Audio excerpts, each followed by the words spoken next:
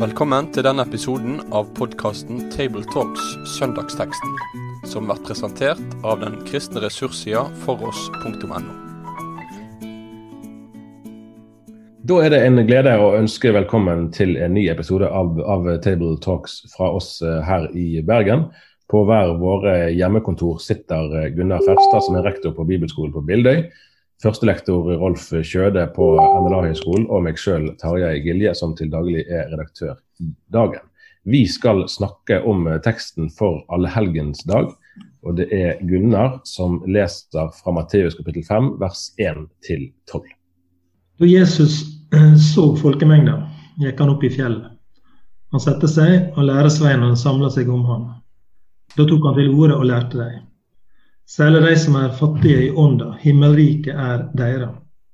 Særlig de som sørger, de skal bli trøstet. Særlig de audmyke, de skal arve jorda. Særlig de som hungrer og tørster etter rettferd, de skal bli mettet. Særlig de miskunnsomme, de skal få miskunn. Særlig de rene i hjertet, de skal se Gud. Særlig de som skaper fred, de skal kalles Guds barn. Særlig de som blir forfølgde for rettferds skyld, himmelriket deres. Ja, særlig det, når folk for min skyld spotter og forfølger dykk, lyg og taler vondt om dykk på alle vis. Gled dykk og jubler, for stor lønna dykker i himmelen, slik forfølger de og profetene før dykk.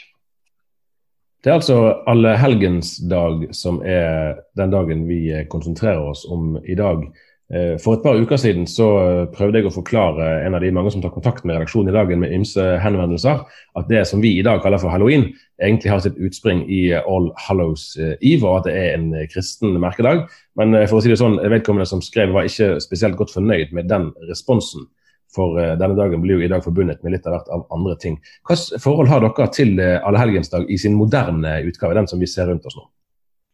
Hvis jeg skal svare kort på det, det egentlig litt sånn fort gjort å svare for min del på det, fordi den moderne utgaven som du kanskje spør etter, med det som handler om det kommersielle og grasker i butikkene og utkledning og knask og knep og det som har kommet som en sånn bølge siste år, vi på en måte vært vitne til det, vi som lever nå, det vår samtid som har opplevd den voldsomme forsterkingen da. Av det kommersielle. Jeg må bare innrømme at jeg er ikke så veldig sånn tett forhold og nært forhold til det.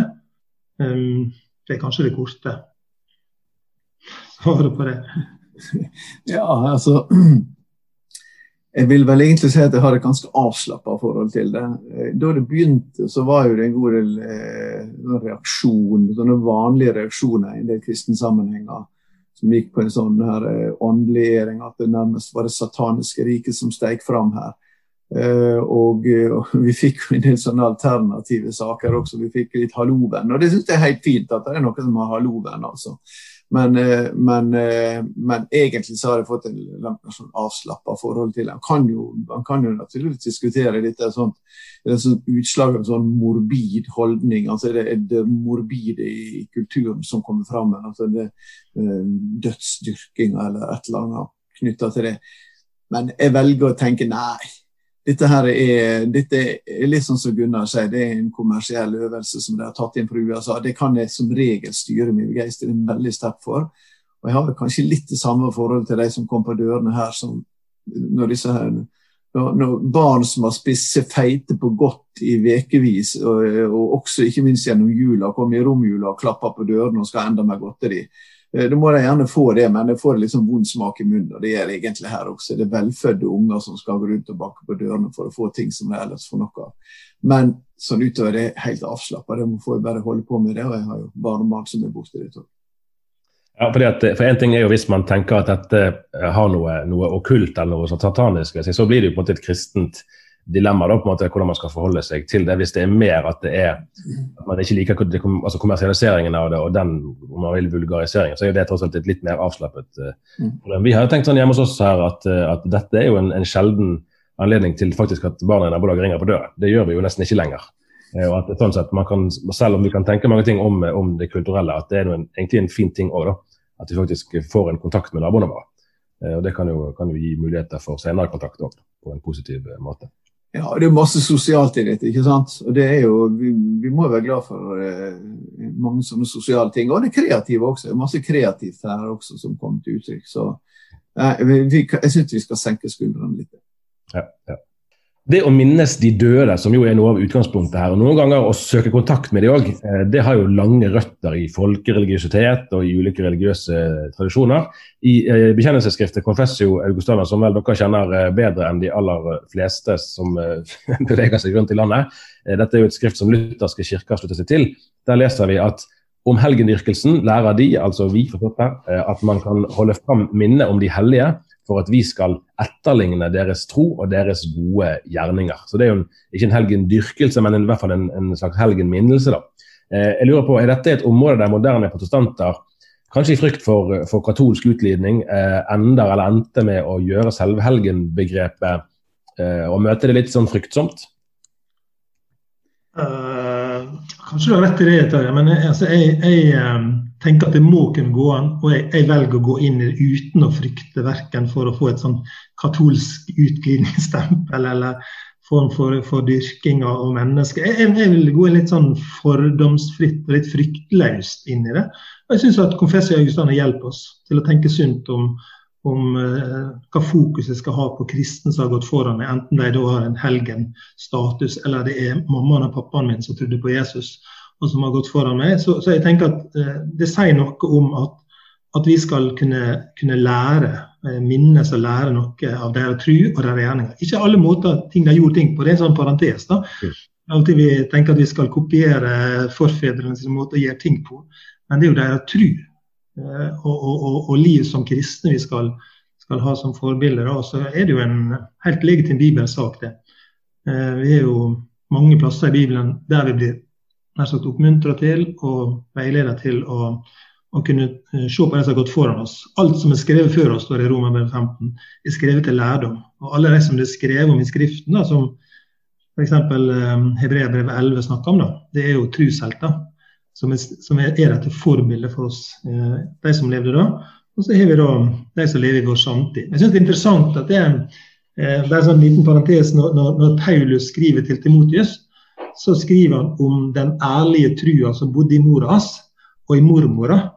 Han tar jo liksom slekta med, og så den regner med bor i han også. Sånn. Altså, det er ikke ukjent i Bibelen å løfte fram menneskets tru og menneskets gjerning og kunne lære av det. Og det er forbildet for oss. Så jeg tenker at det er litt sånn fordomsfritt gå inn i det. Uten frykt for å få et katolsk stempel. Ja. For det er litt artig også for Allehelgensdagen her, at det er i og for seg ikke en tekst som spesifikt handler om det kommende riket, som himmelen og evigheten, men det er faktisk en tekst som handler om etterfølgelsen. Og det er jo da i tråd med det som er denne dagen. Det er ikke alle dødes dag, slik som en del vil gjøre til, men det er faktisk en dag der vi skal minnes de hellige som har gått foran. Og Gunnar viste til Hebreerbrevet 11 her, og det følges jo opp i Hebreerbrevet 13 også, der det blir sagt at spesielt skal dere da komme i hu leirene dere, de som taler Guds ord til dere. Tenk på livet dere og utgangen det fikk, og ta dere tro til førdømme.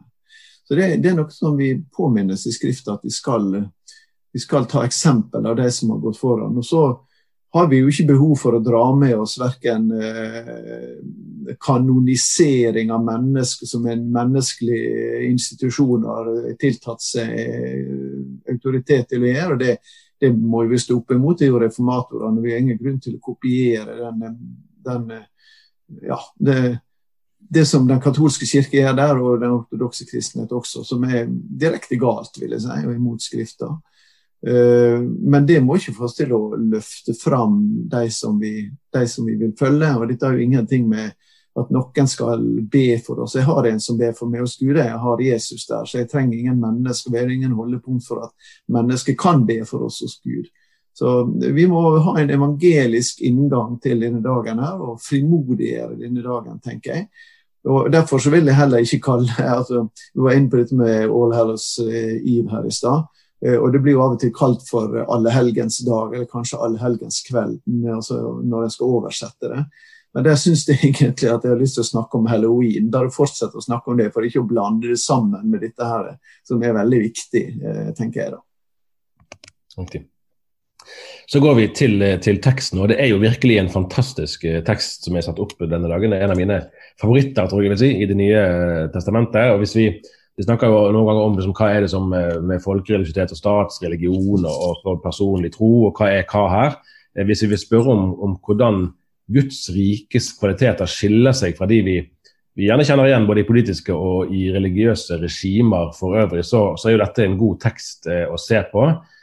Salige de som fattige i ånd, leste vi først. Jeg husker jeg undret meg litt når jeg leste dette her i yngre år, og forstod ikke helt, for vanligvis så var jo det, vi skulle være åndelig rike, det var det som var idealet, så det skulle være fattig i ånden, at det var en god ting. Kunne det virke som man snakket ned åndelig modenhet, men retorisk spørsmål, det var en misforståelse.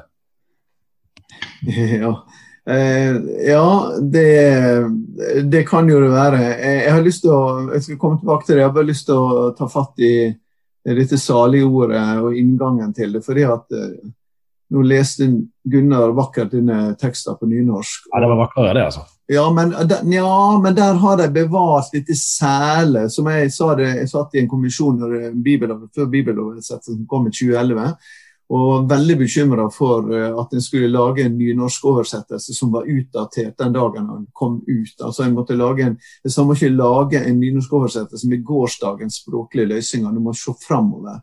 Og dette ordet her var et av de ordene som jeg reagerte på, og fortsatt reagerer på, at den ikke bare satt inn salig her også i den nynorske varianten, for det et ord som enda mer fremmedgjør, og salig tross alt et ord vi kan ha litt forhold til, selv om det også et sånn veldig grunnleggende kristelig ord. Salig jo nærmest en gratulasjon egentlig. Av og til sier vi at vi kan oversette det med lykkelig, men det blir litt for flatt, for det i hvert fall ikke bare happiness. Men det en slags gratulasjon du kom til et menneske her. Og det synes jeg det var ganske viktig å få fram. Det andre tingen i innledningen som jeg synes det viktig å få fram, det at mens vi på slutten av bergpreken så står det at alt folket var forundret over at han lærte det med sånn myndighet, så det helt åpenbart i begynnelsen her at han tok med seg de få avsides sannsynligvis, eller til en eller annen plass, og så snakker han til disiplene sine. Så dette ikke et budskap han har utover i og for seg til hele folkemengden, men et budskap han har til disiplene, og så må det også enda ut i den avsluttende 9. saligprisningen med at mens han til da har sagt salig den, eller salige deg som, og så sier han til deg direkte til slutten, salige dere, når de forfølger dere.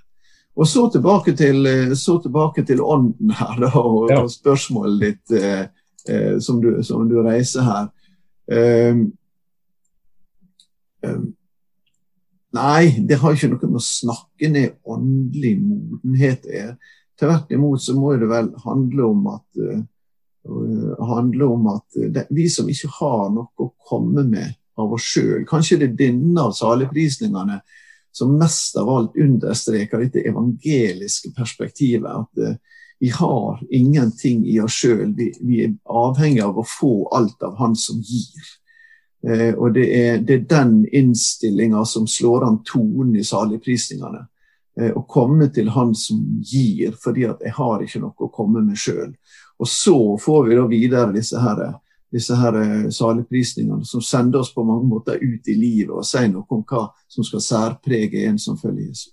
Akkurat. Ja, for når jeg forberedte meg Lodit, så fikk jeg en liten sånn aha-opplevelse med at når vi i hvert fall i vår velfødde kultur tenker på fattigdom og fattige, så kan det jo være lett på at den kanskje ubevisst refleksen går i retning av å tenke svakhet. Men egentlig jo på en måte her et underliggende dypt poeng at den fattige jo hjelpetrengende. Og det jo egentlig en veldig presis karakteristikk av vår stilling overfor Gud. Vi fattige på den måten at vi trenger Guds hjelp, vi klarer oss ikke selv.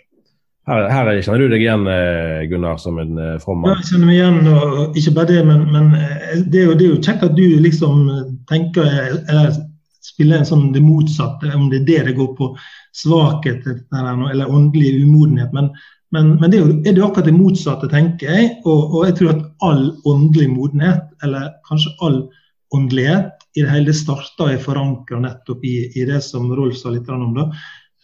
Og jeg bet meg merke i Magnus Malm, i en av de siste bøkene sine, så sier han om dette verset her, at dette ikke bare hovednøkkelen til å forstå bergprekenen, det hovednøkkelen til alt liv og lederskap. Sitat Magnus Mann. Altså, vi vil rett og slett hovednøkkelen ifølge han da. Og det virkelig sånn det, at alt liv og lederskap og hovednøkkelen ligger i fattigdommen, det å ikke kunne gjøre noen ting og trygle om hjelp, og jeg tror det ligger en helt sånn grunnleggende sannhet i det. Vi de hjelpeløse, og vi kan finne mange varianter av det. Jeg tenker at det en variant av det når Jesus sier at vi en grein på et tre, og uten han kan vi ingenting gjøre. Det noe med vår hjelpeløse stilling, situasjon, som gjør at vi avhengig av noe nytt for oss. Og det den hjelpeløse som roper på hjelp. Det den hjelpeløse som avhengig av andre. Da. Så jeg tenker at starten her neppe tilfeldig.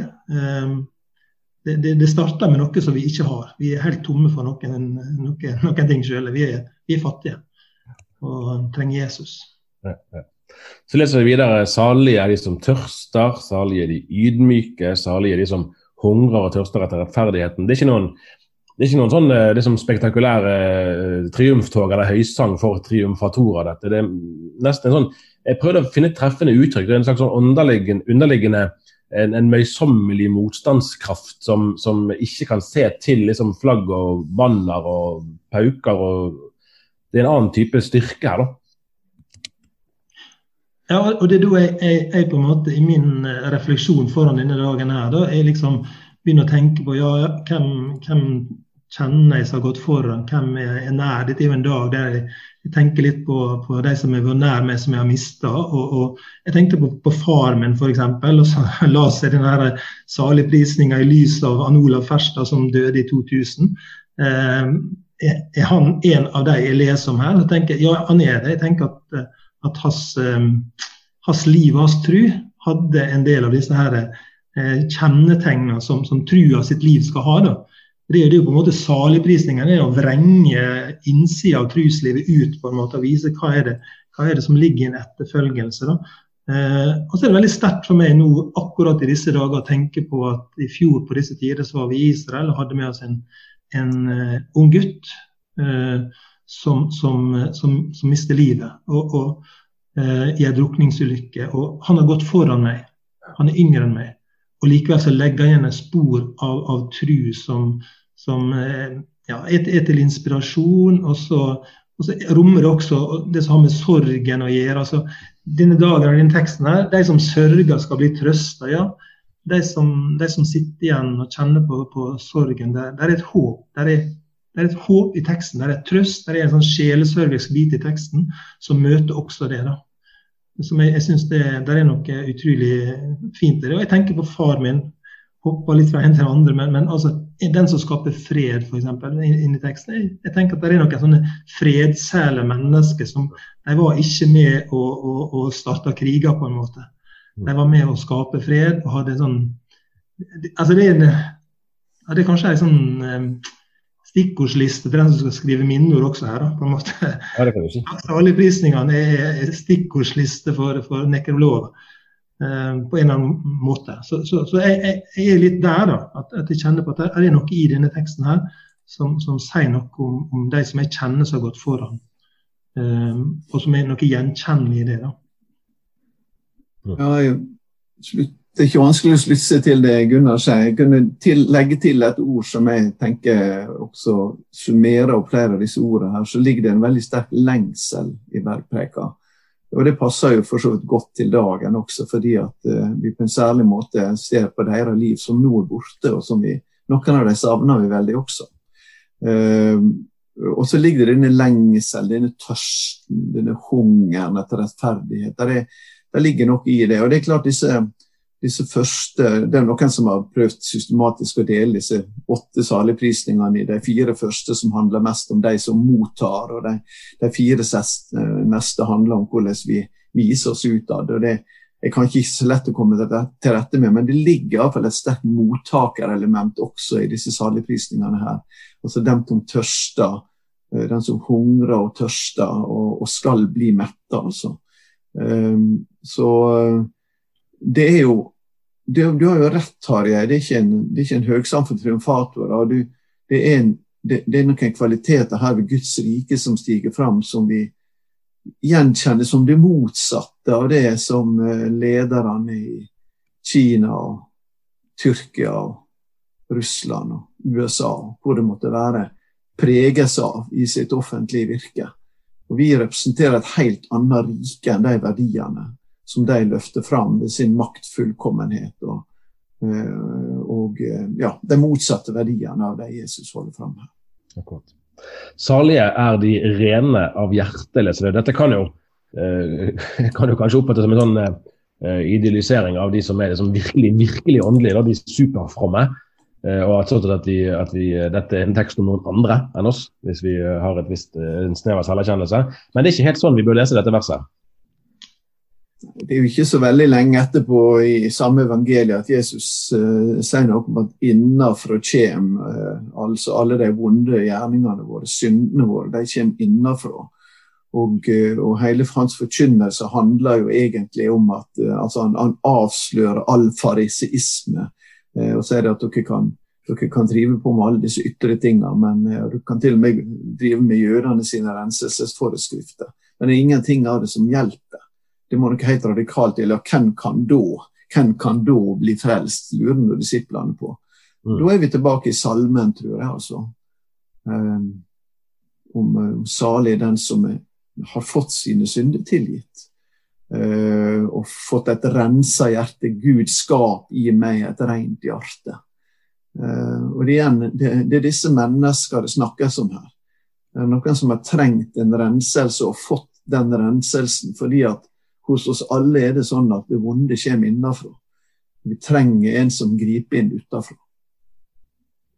Jeg tenker også at det rene hjertet må vel også kunne tenkes at det noe med det udelte å gjøre. Det oppriktige hjertet i et disippel i en etterfølging. Og samtidig så tenker jeg også at hjertet i Bibelen står jo for mer enn følelser. Det viljen, det tankene, det på en måte personligheten. Så en videre forståelse av hjertet kanskje. Jeg vil kanskje bruke litt tid på det da, jeg ikke helt, men kanskje litt tid på det. Og snakke om det udelte hjertet som rommer så mange ting. Både følelser, tanker og vilje, og kanskje dypere sett på personligheten. Da. Så det Riktig. Og så avsluttes teksten da med en referanse til de som blir forfulgt for Jesu skyld. Og her det jo, alle disse saligprisningene jo i en forstand, har et frempek i den forstand at det ikke sikkert at alle opplever den trøsten for eksempel de skulle ønske her og nå, og det kan man si om alt dette. Det heller ikke noe løfte om at forfølgelsen skal ta slutt med det første, men vi leser om den, vi kan kalle det for nådelønn, som de forfulgte i Kristus siden skal få del i. Det kanskje noe av det. Jeg synes hvis jeg skal være ærlig, og det skal jo være, å snakke sant. Det krevende på en måte, å snakke troverdig i vår vestlige verden om disse tingene, så Jesus så knalltydelig på det. Han jo, det går ikke an å misforstå det Jesus sier. Av og til vi synes at Bibelen vanskelig å forstå. Jeg tenker at her vi på noen tekster eller tekstområder som relativt enkle å forstå. Det forutsagt. Det vil være en pris i det å følge Jesus og stå fram med tydelig kristen vitnesbyrd. Jeg synes det krevende å si noe troverdig klokt om det. Fordi jeg i så liten grad opplever det selv. Det betyr jo ikke at det ikke sant, men du får være med sånn ærlige innsteg på det da, i første runde. Ja, og det ikke vanskelig å gjenkjenne seg det, og samtidig så kan man jo lure på om det en sånn her subtil, altså sånn det kommer til oss i en finere klednad enn så det at vi ikke registrerer det, og det jeg husker jeg snakket møtte en kinesisk leder en gang som var veldig opptatt av dette, at dere må ikke tro at dere ikke forfulgt i den vestlige kirka, Det bare det at djevelen har lurt dere til ikke å se det. Dere forføres uten på en måte å registrere det dag for dag. Og sånn sett vil han foretrekke da, å ha den mer åpne motstanden. Men vi møter jo også en økende åpen motstand. Men jeg tenker ikke minst på all den ideologiske identitetspolitikken som barna våre skal utsettes for helt ifra barnehagen, og som på en måte en statlig ideologi som vil til sjuende og sist, hvis vi bøyer oss for den, så har vi bøyd oss for en avgud. Så vi må ikke narre oss selv til å tenke at dette her ikke faktisk er veldig virksomt midt iblant oss. Det tror jeg at det er en forfølgelse. Og vi har hatt en type åndelig beskyttelse, fordi evangeliet har hatt en viss grad av styrke i kulturen vår. Og kan du spørre, er vi i ferd med å miste denne åndelige beskyttelsen? Og samtidig så tenker jeg at nei, men vi kan ikke se mørkt på det heller, fordi at han har sagt at han skal bevare sin kirke gjennom trengsel. Og da kommer vi inn på litt av dagens tema igjen, ikke sant? Ja, vi har mange nære som vi kan se tilbake på. Jeg er også noen nære, sånn som Gunnar sa i sted, som jeg ser tilbake på med stor respekt, og det har stått nær livet mitt. Men det er også sånn som dagen, aviser de tar jeg nå har minnet oss på i noen år, at det er en del kristne rundt omkring i verden som i dag opplever denne forfølgelsen, og som vi jo nå i tidlig november vel skal ha fakkeltog for også rundt omkring i norske byer. Og på en måte det er en oppfølging av Allehelgensdag. De fakkeltogene som er for forfulgte kristne, det er jo egentlig en direkte oppfølging av Allehelgensdag. Og jeg ville tro, hvis jeg kunne utfordre tilbake, det er ikke du som har skrevet om dette, men dere sitter jo i en redaksjon og i ledergrupper der som nettopp får inn mange av disse tingene, og dere velger å profilere det i aviser. Og det må jo det ligge en refleksjon bak, og hva det har gjort med dere. Ja, et godt spørsmål, og det har nok gjort en hel del, og vi tenker jo dypest sett på det, altså som tosidig da, at det har en verdi i seg selv, sant? Fordi at dette er mennesker som blir utsatt for urettferdighet og lidelse mange steder, og det uansett fortjener de at vi skriver om. Og så er det også en sånn påminnelse til oss selv, både om altså den virkeligheten vi lever i, som du har beskrevet litt om at kanskje forførelse er vel så liksom observerbart som forfølgelse, men samtidig at ingen av oss har noen garantier for morgendagen. Man kan jo se at på noen måter at grepet strammes til, og nettopp det hva slags samfunn er det mine barn og deres barn skal vokse opp i, hva slags kår vil evangelisk tro ha i det norske samfunnet, det vet jo ingen av oss. Og da hjelper det godt å ha et sånt perspektiv med seg, da, tror jeg. Og så tenker jeg at hele bergpreik er jo båren av håp, da. Altså, det er jo håp, den som skaper fred, og den som tørster, og så videre. Der er liksom knyttet et håp til det. Og det er jo det som var We Shall Overcome. Ja. Nå skal jeg ikke synge, men der ligger noe av det i hele bergpreik-teksten, tenker jeg, som tenner lyset da, inn i våre liv, også i 2020, med det vi måtte tenke om hva fremtiden skal bringe da. Vi er vel enige om at dette er en tekst vi ikke klarer å yte rettferdighet i løpet av de minuttene vi har til rådighet her nå. Så jeg lurer på om vi må gå inn for landing egentlig. Aksepterer dere det? Ja, altså jeg kan akseptere det, og jeg har lyst til å foreta den landingen da. Ja, nettopp. Hvis det er greit i dag da, for det... Landingslettelse, ja. Jeg fikk liksom nei, det slo meg om, jeg kan gjerne si, Den hellige ånd minte meg på et eller annet i natt, eller når jeg ikke helt fikk sove. Og det var Frans av Assissis bønn som bare kom til meg på en måte som jeg tenkte, ja, er ikke det nettopp rett og slett en slags match til bergpreika sitt innhold, og er ikke det som en slags form for kommentar rett og slett til den bibelteksten. Og det er jo en bønn om fred, det er en bønn om å bli brukt av Gud, det er en bønn om å gi mer enn en får, det er en bønn om å være til stede for andre, som da det å følge Jesus handler om. Da. Så tror vi bare lander med å be den bønnen som Frans av Assisi har gitt oss. Herre, gjør meg til et redskap for din fred. La meg bringe kjærlighet der hatet rår.